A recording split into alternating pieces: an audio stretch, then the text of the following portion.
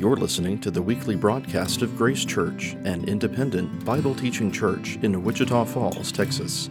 This week we're continuing our study of the ups and downs of David's life. We're calling Hills and Valleys. With this week's message, here's Senior Pastor Lance Bourgeois. Well, if I were to ask you how many of you enjoy waiting, I would bet you that would be a very small number of us. Nobody says, I can't wait to go to Disney World and stand in lines. That's just not part of what we enjoy. And so when it comes to waiting, we recognize that nothing seems to happen fast enough for us, right? We always are trying to speed things up because we're ready really to get going with whatever it is we're trying to do. In his book called The Psychology of Waiting Lines, David Meister talks about the fact that when we deal with waiting, it's really not even how long we have to wait, it's our perception of how long we have to wait. What are we viewing that time as is what we're having to do while we wait to get to whatever it is we want to really do and what our focus is. And so he highlights several things of what the problem could be. And so he talks about the fact that unoccupied time while we're waiting is not as good as occupied time. If I can give my mind something to do, to process, to engage while I wait, then that typically is a better wait for me. If you think about an amusement park, if you think maybe about Disney, if you've ever had the chance to go to Disney, they make the waiting line part of the experience. So they decorate it, they put walls, you can read plaques, you can do all these things. So they're trying to occupy your time when you get there. He also highlights the fact that generally you're ready to get started. Nobody gets excited about going to wait and think, I really want to go to do this ride right now, but what really would make it great would be if I could wait about an hour before I do it, right? Nobody wants to do that. You get there and you're ready to be started on something. And then he highlights a third one, and that third one that he highlights is this idea that said uncertain times cause a longer experience of waiting than if you know how long you're waiting for. Think with me. If you know what you're getting in line for and say, I know that this line's going to be 30 minutes, the moment you hit 31 minutes, think about it. If you've gone to a restaurant and they said the wait time for a table is 15 minutes, minute 16, you're like, hey, what's up? It's time. It's been 16 minutes. Well, wait lines are no different. Think about amusement parks. They do the same thing, only they add time to it. The ride's going to be 100 minutes for you to get to it. Well, guess what? You get in at 80 minutes and you're like, man, that's the fastest 100 minutes of my life. It wasn't 100 minutes. They saved you 20 minutes. Nobody likes to wait. If you've been here with us in this study as we're talking about David and the life of David, you know that he got anointed as king when he was 12 years old. Now, we've talked through last week when we got to the point where we talked about David and Goliath. And if you weren't here, I'd encourage you to watch it. So often we talk about that as David fighting a giant, and that is true. He does fight a giant. But I think Joe walked us through the scriptures to help us understand it really was never about the giant. It was about a giant distraction because the quest was, David, do you have faith in me? Do you trust me to lead you into this? And ultimately he did. And that's where our story picks up today. If you've got a copy of scripture, I invite you to turn to 1 Samuel chapter 18. We are moving forward in his life again as we move into this section. And I will tell you, as we move into this section, we typically teach verse by verse. You're welcome. We're not going to do that today. We have 13 chapters today.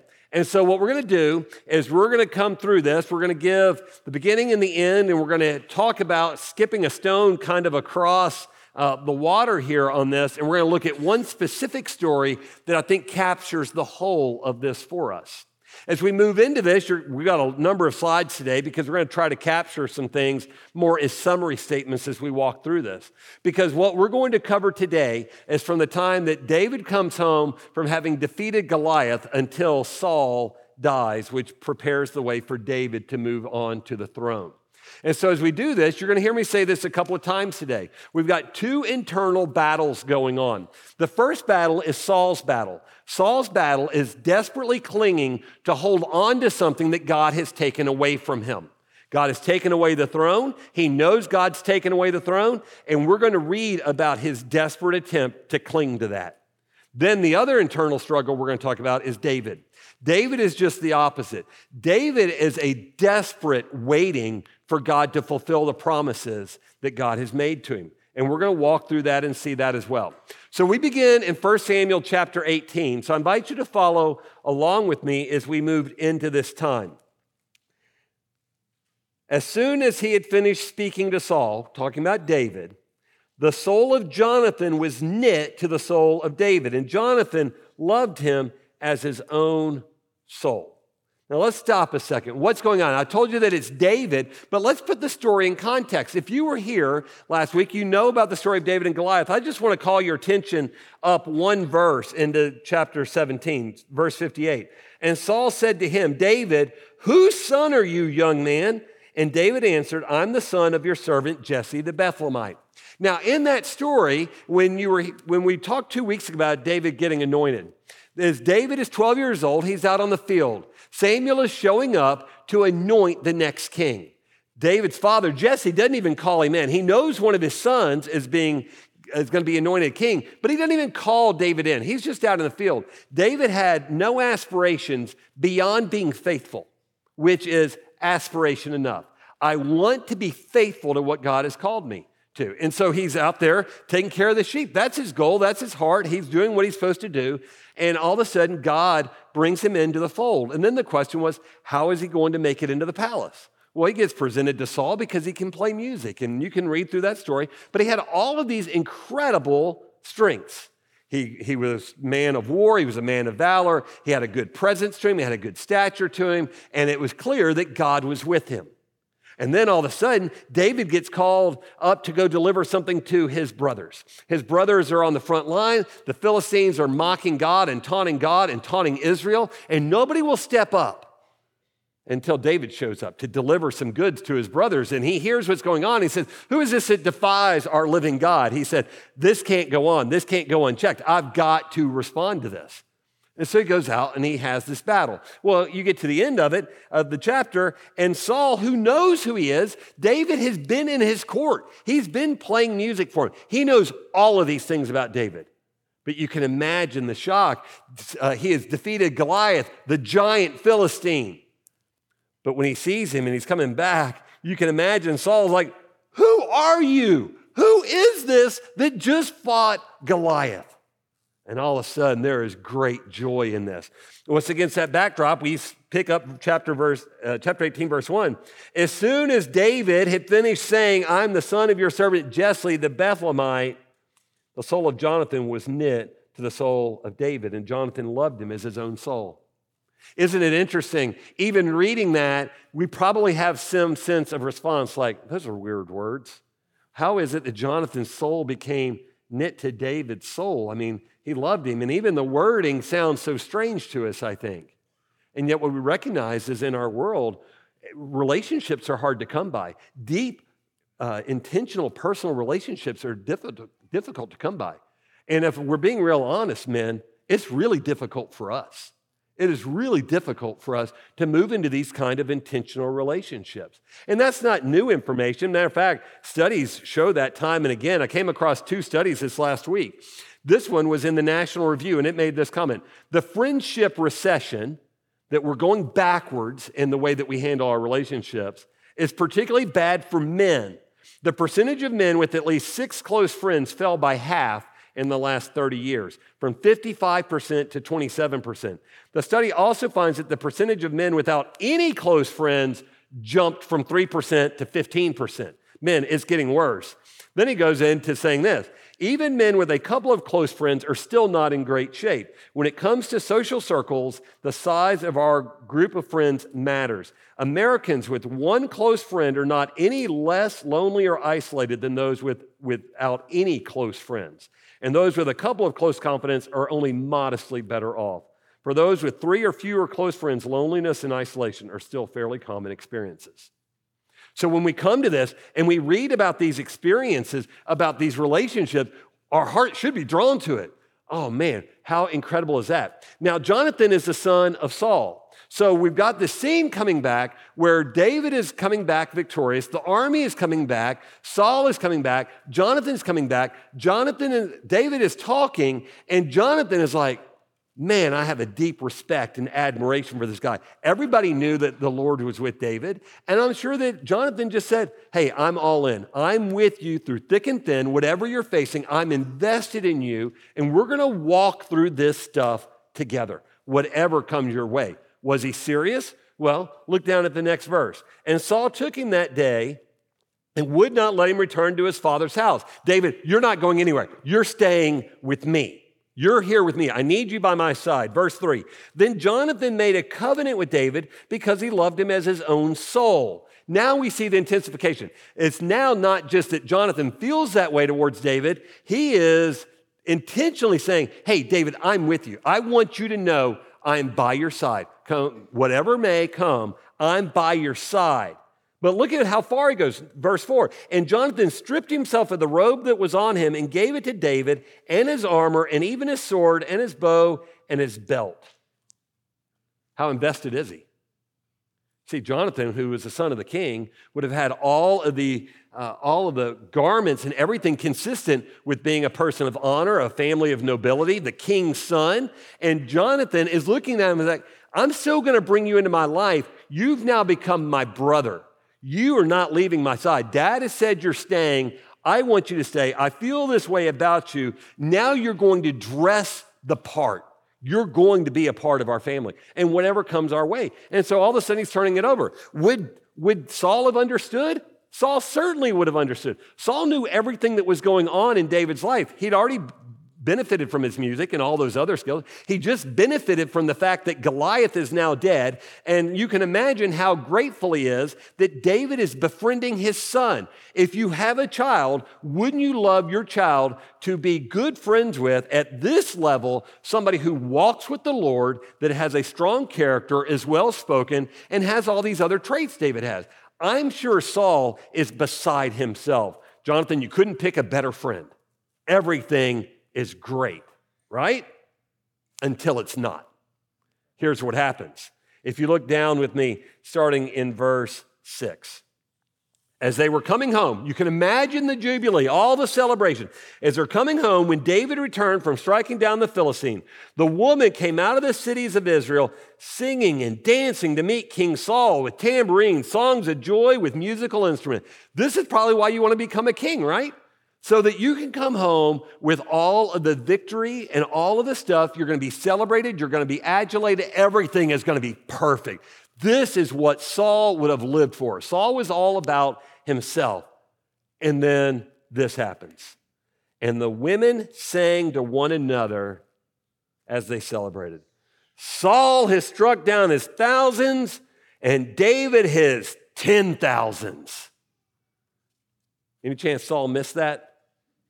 There's no way Saul misses that. Verse 8, and Saul was very angry, and this saying displeased him. And Saul looks around to those people who are around him and says, they've ascribed to David 10,000s, and to me ascribed thousands. What more can he have but the kingdom? And Saul eyed David from that day on. Now, I don't know whether David killed 10,000s or not. Maybe he did. We don't have all that recorded. But you see what he's saying is they're celebrating him. I'm an afterthought. The joy, the celebration, all of that adulation really isn't even about me. It's about David. And he turns around and he says, David has everything. He's got the people. And their perception is he's their champion. He's the one leading. And so all that's left is for him to just have the throne. That's all that's left. And you can see how that begins to spiral him. Now, if you trace the rest of the story, and we're not going to go through all of these things, because the next several chapters, we see Saul's jealousy grows. We see Saul tries to kill him. David's able to escape the javelin. David wins another battle. Jonathan intercedes on behalf of David to his father. David escapes death in battle. He escapes Saul's spear. All of this is going. Saul sends messengers to kill him. He escapes all of that twice. And then all of a sudden he escapes with Jonathan's help. You see, when Jonathan entered into that covenant with him and said, I'm all in with you on this deal, he didn't have any caveats. I'm all in unless Dad tries to kill you. No, he's all in.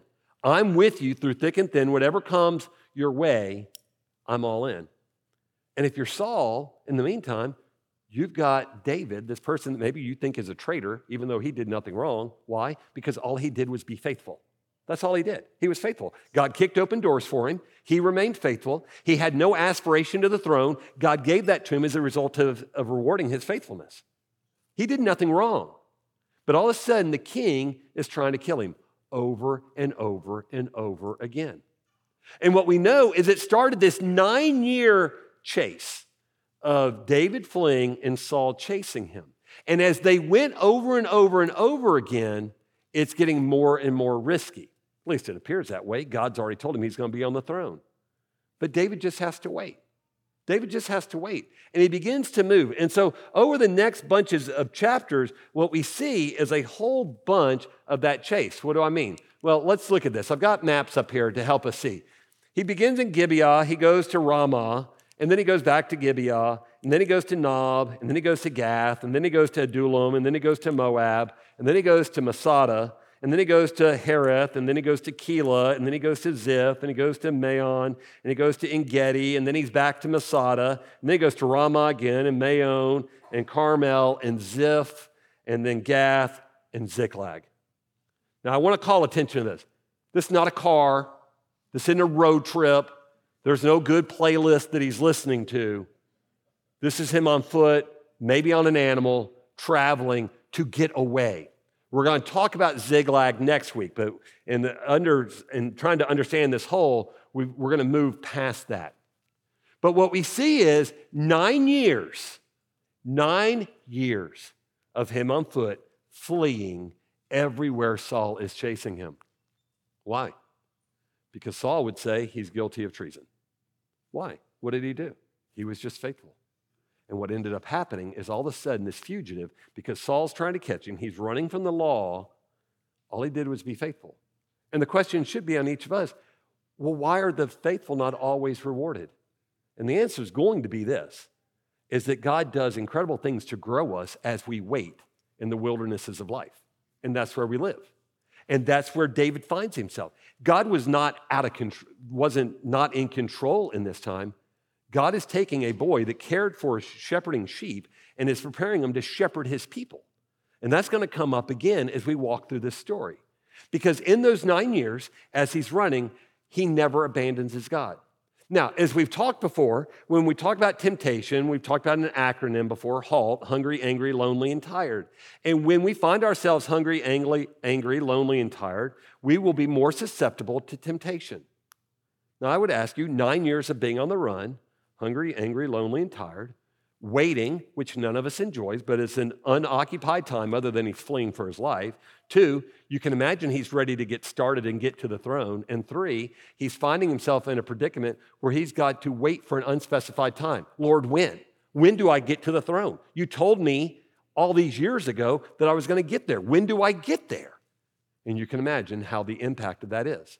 So he finds himself in this situation where we get to the end of the story.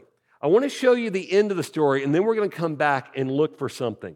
So as we talk about Samuel, and we talk about, Saul, and what ends up happening to him, Saul becomes a person that's incredibly greedy. And his downward path begins this downward spiral.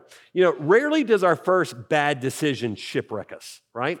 Is we can have one bad decision that we can find ourselves in and we can pull ourselves out of it. You know where we really get in trouble? Is when we double down on our bad decision and now we have 2. And then we double down and all of a sudden it's that downward spiral.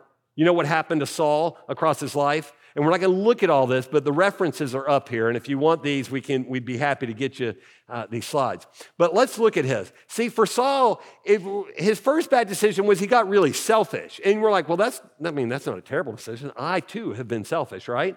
Well, look at what happens when selfishness takes over and we don't really ever address it and pull out of the bad decision-making. So Jonathan has this victory. Saul takes it for himself. He's being selfish. He doesn't want anybody else to have it. Well, all of a sudden, out of that selfishness, now he begins to get impatient. He didn't think the priest got there fast enough. You know what? I'll take care of this myself. And now all of a sudden, disobedience begins to take on a life of its own.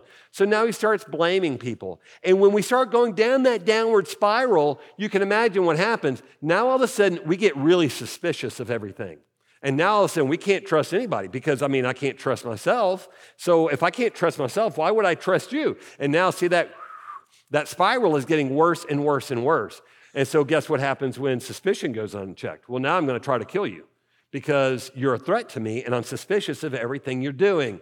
Well, now fear begins to set in. And now all of a sudden, if fear sets in, what am I going to do to get out of it? Well, now I'm going to scheme because I've got to fix this. I can't trust anybody else. I can't take this to the Lord because this is my downward spiral into sin. And so now I'm trying to scheme. And so I'm trying to get David killed in battle. Or if I can't do that, let me get some people on my side to try to kill him, and I'll try to bring them into the occasion. Well, they failed. I'm the king. Let me fix it. So I'll try to kill David again myself. And now that happens. But he can't kill him. But you know what he can do? He can go and kill the priest that he felt like had actually tried to help David. And so, okay, now that I've killed them, I know what it's like. Let me go try to kill him again, and let me chase him into the wilderness. And when all of that fails, I'm going to go into spiritism, and I will go and consult a witch or a medium. See his downward spiral? And you're like, how did you get there? How did you get there? You were Saul. It wasn't supposed to be that way, Saul. See, that spiritism part was when he finds out that he knows that he's about to do battle with the Philistines, and we're going to talk about this later. Not this week, but we're going to talk about it later, where he knows that he's against battle. And so he's calling out to God, and God's not answering him. God said, I'm not going to answer you. I'm leaving you because I need a new king. You're a terrible king, Saul. You don't represent me. I want somebody who has my heart. Matter of fact, I wanted to be your king. But the people said, no, they want a human king. And so I thought, well, I'll give them a king, but they have to have a heart after mine. Saul, that's not you. You represent me terribly. And so all of a sudden we see Saul getting a little freaked out. I don't know what's going to happen. Well, Samuel's already dead, and so he can't go to Samuel. And so what he does is he goes to a medium. He goes to somebody that can summon Samuel from the side of God. And we can say, well, why did that happen? I don't know. Does the medium have power over Samuel? Absolutely not. God chose to allow Samuel to show up when the medium called him. But Saul is so freaking out, he doesn't know what to do. And so all of a sudden, he's like, I need direction. God won't talk to me. Samuel's dead. I need to talk to Samuel, even though he's dead. And so we're told that Saul goes in the middle of the night, he's in disguise, and he goes to this medium. And she says, who do you want to talk to? And he's like, I need to talk to Samuel. And all of a sudden, Samuel shows up. And Samuel has, I think, some righteous indignation. And it's like, what do you want from me? You know the deal. God has left you. And he's like, but I need some direction. And Samuel complies. And Samuel says this, you're going to lose this battle. You're going to lose big in this battle. And you're going to die in the battle. And I'm sure Saul says, I wish I didn't know what you had just told me. Because it's all bad news. It couldn't get any worse. How bad does Saul get? He went from being the king of God's people to consulting a witch to understand what God was going to do. See how bad that is? And so when we come back and we see in Hosea where God is speaking and God says, I gave you a king in my anger. I didn't want you to have a king. I wanted to be your king. I wanted to lead my people. You demanded a king. So I gave you a king. I relented. But he represented me terribly. He's guilty of attempting murder. He's guilty of murder. He's scheming. He's disobedient. He's not loyal. He consults witches. So I took him away in my wrath. Any doubt? If you or I feel like God, we talked about the law of sowing and reaping in Galatians. If we feel like God does not hold us accountable, God says, oh, I hold people accountable. You're leading my people. I will deal with you, Saul. And in my wrath, I took him away. Saul, that's why you're not king anymore. And all of a sudden, we can begin to see what happens. Well, if you turn forward in your copy of Scripture to 1 Samuel chapter 31, I'm going to share with you the end of the story, and then we're going to go back and look at one specific section of the story that I think captures the whole. 1 Samuel chapter 31. Verse 1, now the Philistines were fighting against Israel, and the men of Israel fled before the Philistines and fell slain on Mount Gilboa. So exactly what Samuel had told him when the medium had summoned him was true. You're going to go into battle, and it's going to be a catastrophe for your people. And so here they are, they're getting overrun, they're trying to flee, they're trying to get away, they're all getting killed. Verse 2, and the Philistines overtook Saul and his sons, and the Philistines struck down Jonathan. David's Jonathan is dead, and Abinadab and Malchishua, the sons of Saul. He's now watched his boys get killed. Army's fleeing, they're getting mowed down as they flee. His 3 boys are dead. The battle pressed hard against Saul, and the archers found him, and he was badly wounded by the archers. And now he's got an arrow, at least one arrow in him. Things are not going well. Then Saul said to his armor bearer, draw your sword and thrust me through with it, lest the uncircumcised come and thrust me through and mistreat me. Just go ahead and put me out of my misery. In this, I do not want to be a prisoner of war. But his armor bearer would not, for he feared greatly. Therefore, Saul took his own sword and fell upon it. That's the end of Saul's story. What's the day look like? Verse 5, and when his armor bearer saw that Saul was dead, he fell upon his own sword and died with Saul. Thus Saul died, his 3 sons died, his armor bearer died, and all his men on the same day together. See what that spiraling does to a person? Is all of a sudden the catastrophe that was got worse. He's all the way down, and now his life's over. His sons are over. The army's been obliterated. The Philistines have won. That's the end of his story. And that sets us up for that moment we've been waiting for since David got anointed. But what's God doing in David? I mean, it's been, by the time this happens, it will have been 18 long years. 18 long years of David waiting, most of which were him in the wilderness, waiting for the moment for God to bring it about. I want to look at a story we're going to talk through. 1 Samuel chapter 24. I think this story, in a lot of ways, shows us the narrative of who David is and what his heart is. So, where does this happen? This happens at this point in his journeys at En-Gedi. This is the 12th leg of his tour of escape. So he's already into this for a long time. You can imagine his hunger, his anger, his loneliness, his tiredness, and he comes upon this moment. Chapter 24, verse 1. When Saul returned from following the Philistines, he was told, behold, David's in the wilderness of En-Gedi. Now, if you've been chasing him all this time, you can imagine the joy of thinking, hey, we know where he is. We got him. We know right where he is. He's in En-Gedi. And if you're Saul, you're like, oh, this is a moment we've been waiting for. Everything is good. So what do? We're going after him. Verse 2, then Saul took 3,000 chosen men out of all of Israel and went to seek David and his men. David and his men. David has 600 people. David has 600, kind of the ragtag group. He's taken them out. They're the people that were following him. Saul looks around and said, well, if they got 600, I want a 5-to-1 ratio for every soldier. Give me 3,000 men. We're going after him with everything we got. And by the way, we're taking the very best chosen men out of the country, and we're going all in. We're going to end this now. Verse 3.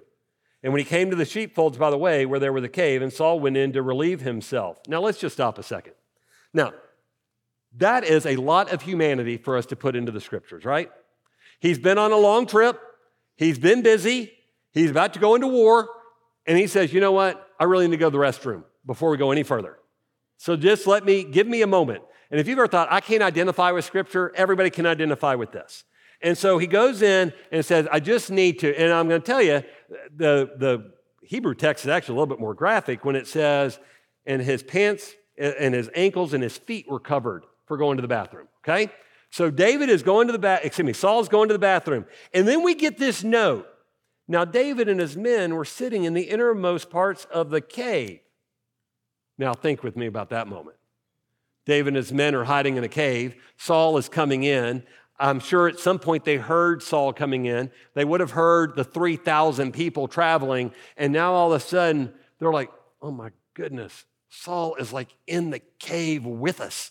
And he doesn't know. And he's kind of in a compromised position, right? And so this is our moment. And you know what the world is always going to do? The world's going to read the tea leaves and they're going to be like, oh, this is so God. I mean, look at him. Look at him just giving him into your care. I mean, you could totally kill him. He's coming after you. David, this is your moment. How did they say it? Well, they said it like this, verse 4. Here is the day which the Lord said to you. The Lord is speaking to you right now, David. Don't mess this up. Behold, I will give your enemy into your hand, and you shall do to him as it shall seem good to you. The Lord never said that. But isn't that just like the world with their agenda to turn around and take whatever they think is a sign and like, oh, listen to what God's telling you. God's telling you, go for it, David. That is never what God is going to say. Let me tell you, God will never tell you to go commit a sin because David recognizes Saul is still on the throne. We're going to hear more about that in a minute. But to take out a national leader is generally called an assassination. And at no point does God call David to assassinate Saul. Now, the world might look at it and the world might say, oh, this totally makes sense, David. And David chooses to do something different. Look with me, if you would, down at your copy of Scripture. Then David arose and stealthily cut off a corner of Saul's robe. Now, if you're Saul and it's now covering his feet, and so as he's going to the restroom, the king's garment would have been ornate. There would have been a hem. It would have been fancy and embroidered and extravagant. And so David walks over and has this moment where it's like, you know what? I'm not going to kill him, but I just am going to use this to leverage that to let him know I could have killed him. And so he takes whatever he had and takes some scissors, knife, whatever, and he takes off a little piece of it. Saul is completely unaware. And then we have this moment. Remember, halt, hungry, angry, lonely, tired. As I'm sure that David thought at some level, if I do this and show him that I could have killed him, then I can kind of control the situation. I can show what a good guy I am. I will leverage some power against him. But what David responds to in that next verse 5, and afterward David's heart struck him because he cut off a corner of Saul's robe. Who do I think I am that I went to the king of Israel, God's anointed, and I cut off part of his robe? That is an act of treason. That is the first step of a coup. That is not appropriate. He said to his men, the Lord forbid that I should do this thing to my Lord. He is my ruler. He is the one. He's still got a heart of submission. The Lord's anointed. God still has him on the throne. This isn't my battle to put out my hand against him, seeing that he is the Lord's anointed. He looked at him and said, it was never my battle. This has never been my battle. This is the Lord's battle. My battle is, can I be faithful today in doing what the Lord calls me to do? Whether I'm in a wilderness, whether I'm in the palace, it doesn't matter. My calling is to be faithful at every step of the way. And whatever doors the Lord kicks open, he kicks open. And if he kicks a door open for me because of my faithfulness and he calls me to walk through it, then I'm going to walk through it. But Saul going to the bathroom isn't the Lord kicking open a door for me. Matter of fact, he's still the king. He's still the Lord's anointed. This is still his role. Who do I think I am that I am cutting off the hem of his garment? That's treason. And David recognizes it. And so all of a sudden, verse 7, so David persuaded his men with these words and did not permit them to attack Saul. And Saul rose up and left the cave and went on his way. Isn't it interesting that in that moment what we see is that whole group is like, God's telling you to kill him. David says, I'm just going to go cut a little piece off of the hem of his garment.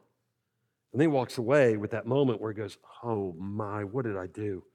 He's still the Lord's anointed. That's out of bounds. I've got no right to do that. And so in that moment, as he goes back, he confesses. And then his men are like, you can imagine what his 600 men are, that one, they're looking at 3,000 men. We're outnumbered greatly. This was your chance. Let's just end this, David. And David's like, nope, this isn't right. This is wrong.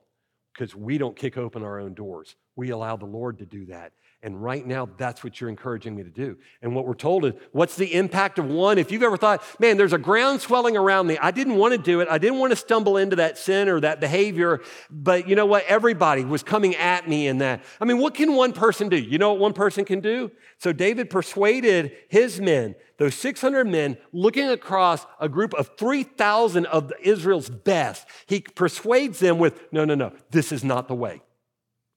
And David just stood firm. And he impacted all 600 of his men. And as a result of that, and Saul rose up, left the cave, and went on his way.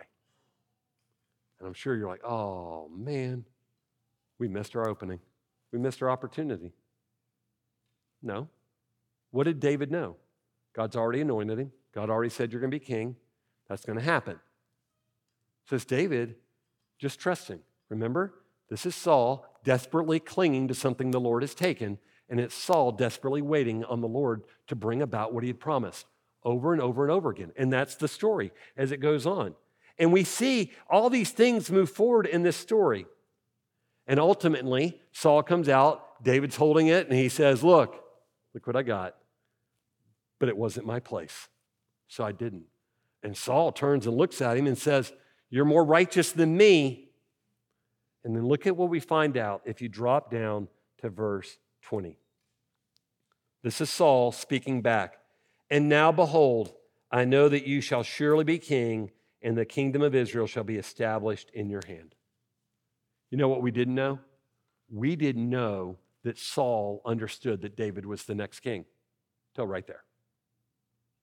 It's not just that he's trying to kill David. It's not even that he feels like David's a threat to the throne. It's not even as though he's like, it's a popularity contest and this could give an uprising. None of those. See, now what we understand is Saul is trying to kill the Lord's anointed. He's trying to kill the one that when the Lord said, I need a man after my own heart on that throne, you're not it. The Spirit's going to depart from you. You're losing the kingdom. I'm bringing in somebody. He knew that was David. And he's still trying to thwart God's plan. He's trying to kill the Lord's anointed. And that's never going to happen. And then, if you can imagine, there was a practice in that day that was common, is if somebody was the ruling monarch, that if they had family members and the line was going to, the line to the throne was going to move off that biological line, is that the new person would kill everybody in that line so nobody had a legitimate claim to the throne. And that's what's happening here. Saul is going to be handing it off to David. And so we get this line in verse 21. David, swear to me, therefore, by the Lord, that you will not cut off my offspring after me and that you will not destroy my name out of my father's house. Don't kill all of my relatives, David. And he says, David swore this to Saul. Then Saul went home and David and his men went up to the stronghold. You know, the thing is, Jonathan had asked David the same thing. Jonathan knew that David was going to be the king. In chapter 20, he said, hey, please don't kill off our family line. And you're going to hear about that story later on because something really unique happens. And so David says, that's not me. I'm not a man to come about and take life. I'm not trying to kick doors open, and I'm not putting down doorstops to keep the Lord from moving the door. He just says, I'm just going to do what God calls me to do, and I'm not going to kill your family line. That's not who I am. I have a heart after the Lord. And everything changes in that moment. See, when we look at this story, all of a sudden we see several things, right? Saul fueled by an evil spirit. David's fueled by the Holy Spirit. Saul is clinging desperately to what the Lord has taken. David is desperately waiting on what the Lord was telling him was going to happen. And so I'm met with this idea, how do we wait? Because nobody likes waiting. Nobody likes waiting. So how do we do that? I'm going to offer you 3 guide rails that I think are there in Scripture for us. How do we wait? I think there's 3. One is wait with perspective. We got to wait with perspective. We have to be aware of what's going on, and we've got to think deeper about things than you and I typically would ever think about things. So Romans 5 talks with us about it when it says, therefore, since we have been justified by faith, we have peace with God through our Lord Jesus Christ, okay? So we're justified by faith. We've talked to that a lot with Galatians. So now we're at peace with God, and it's through him that we've obtained access by faith into this grace which we stand, and we rejoice in the hope of glory of God. That's where we rejoice, okay? How? Because he says this, not only that, but we rejoice in our sufferings. And you and I have to think, wait a minute, I don't like being in the wilderness. I don't like being on the run for 9 years. I don't like people pursuing me. And if you're David, you're like, what did I do wrong? And the answer is nothing. You did nothing wrong. But God's growing you. So the perspective that I think God wants us to have, that Scripture would tell us to have, is this. We can rejoice in sufferings because there's more going on than what we're aware of. Way more going on than what we're aware of. I'm just suffering. And God says, what you can't see is that it's through your suffering that I'm going to produce endurance in you. And it's through your endurance that I'm going to produce character in you. And because of that character's there, then it's going to produce hope. And here's what you need to know. Hope does not put us to shame because God's love has been poured into our hearts through the Holy Spirit who's been given to us. We got to change our perspective. We just think all that's going on is I'm suffering and I don't understand why. And God will say, oh, no. You're missing it. You're missing what I'm doing in you. I'm creating endurance. I'm creating character. I'm growing you. I'm molding you. I'm shaping you. And I'm putting a hope into your soul. Man, give me some of that. I don't want I don't want the suffering unless there's something on the other side of it that's worth having, right? And then all of a sudden, we endure that because of what we're going to get. The Lord says, I got some big plans for you. I'm doing great things. We got to wait with perspective. We've got to have that perspective. God's doing something. Because then we get to wait with humility. We got to wait with humility. And this is hard for us because we want to know everything, and we probably think we know everything, and we probably think at times we know more than God. But reality is we don't. Paul writes about, the depth of the riches and the wisdom and the knowledge of God, how unsearchable are his judgments and how inscrutable his ways. For from him and through him and to him are all things, to him be glory forever. We just can't grasp it. And what we want to do is say, I want to make sense of this. I want to understand what's going on. And God says, you can't. You can't. You can't make sense of it because my ways are loftier than your ways. And he's actually referring to Job here when he says, where Job kind of got his role mixed up with God and thought, I'm pretty good and I don't deserve this. And he gets mad at God. And then God responds to Job and says, where were you, Job, when I laid the foundation of the earth? Tell me, you think you have understanding about how I work? Who determines the measurements? Surely you know, Job. You think you have all the answers? Or who stretched the line upon it? See, we not only begin with we've got to wait with a level of perspective. God's doing something. I know he's doing something. So I can rejoice. Regardless of the path, I can rejoice because I know he's at work. He's doing something in me. And I've got to have a level of humility that says, I can't grasp it. I don't know what he's doing, but he's God, I'm not. And I trust him, and that's enough. Because all of a sudden, that gets us to we can wait with hope. And see, hope becomes this thing that in Scripture, hope doesn't speak of uncertainty. I hope it doesn't rain today, or I hope it does. No, that's the way we use hope. When the Bible uses the word hope, hope is something that is definitely going to happen. It just hasn't happened yet. And so that hope we see in Romans 8, for in this hope we were saved. Now, hope that is seen is not hope, for who hopes in what he sees? But if we hope in what we do not see, we wait for it with patience. You see our 3 guide rails? We wait with perspective. Yes, I'm suffering, but God's doing something, and it's going to be worth it in the end. I don't understand. That's the wait with humility, because I can't even grasp what God's doing. But you know what? I know he's doing something. That's who he is. That's what he does. And I don't grasp it. I can't figure it out because I can't understand the mind of God. And so I'm just going to wait with humility. God, I don't understand, but I'm waiting with hope because I know the end of the story. And we live in those wilderness experiences with everybody chasing us, and it feels like, God, where are we? And I'm like, I'm hungry, I'm angry, I'm lonely, I'm tired. And then we start taking matters into our own hands. And God says, no. You wait on me, and you honor me, and let me take care of you. That's the calling. God grows us as we wait. God grows us in the wilderness, and we learn a hope that gives us a yearning beyond this world. You've been listening to the weekly broadcast of Grace Church, an independent Bible-teaching church in Wichita Falls, Texas. You can join us for worship Sunday mornings at our campus on Stone Lake Drive in Wichita Falls. You can also hear each week's message Sunday mornings on 89.5 FM KMOC. Listen to our podcast online anytime at gracechurch.com or find us in the Apple Podcast directory. From all of us at Grace Church, thanks for listening. We'll see you next time.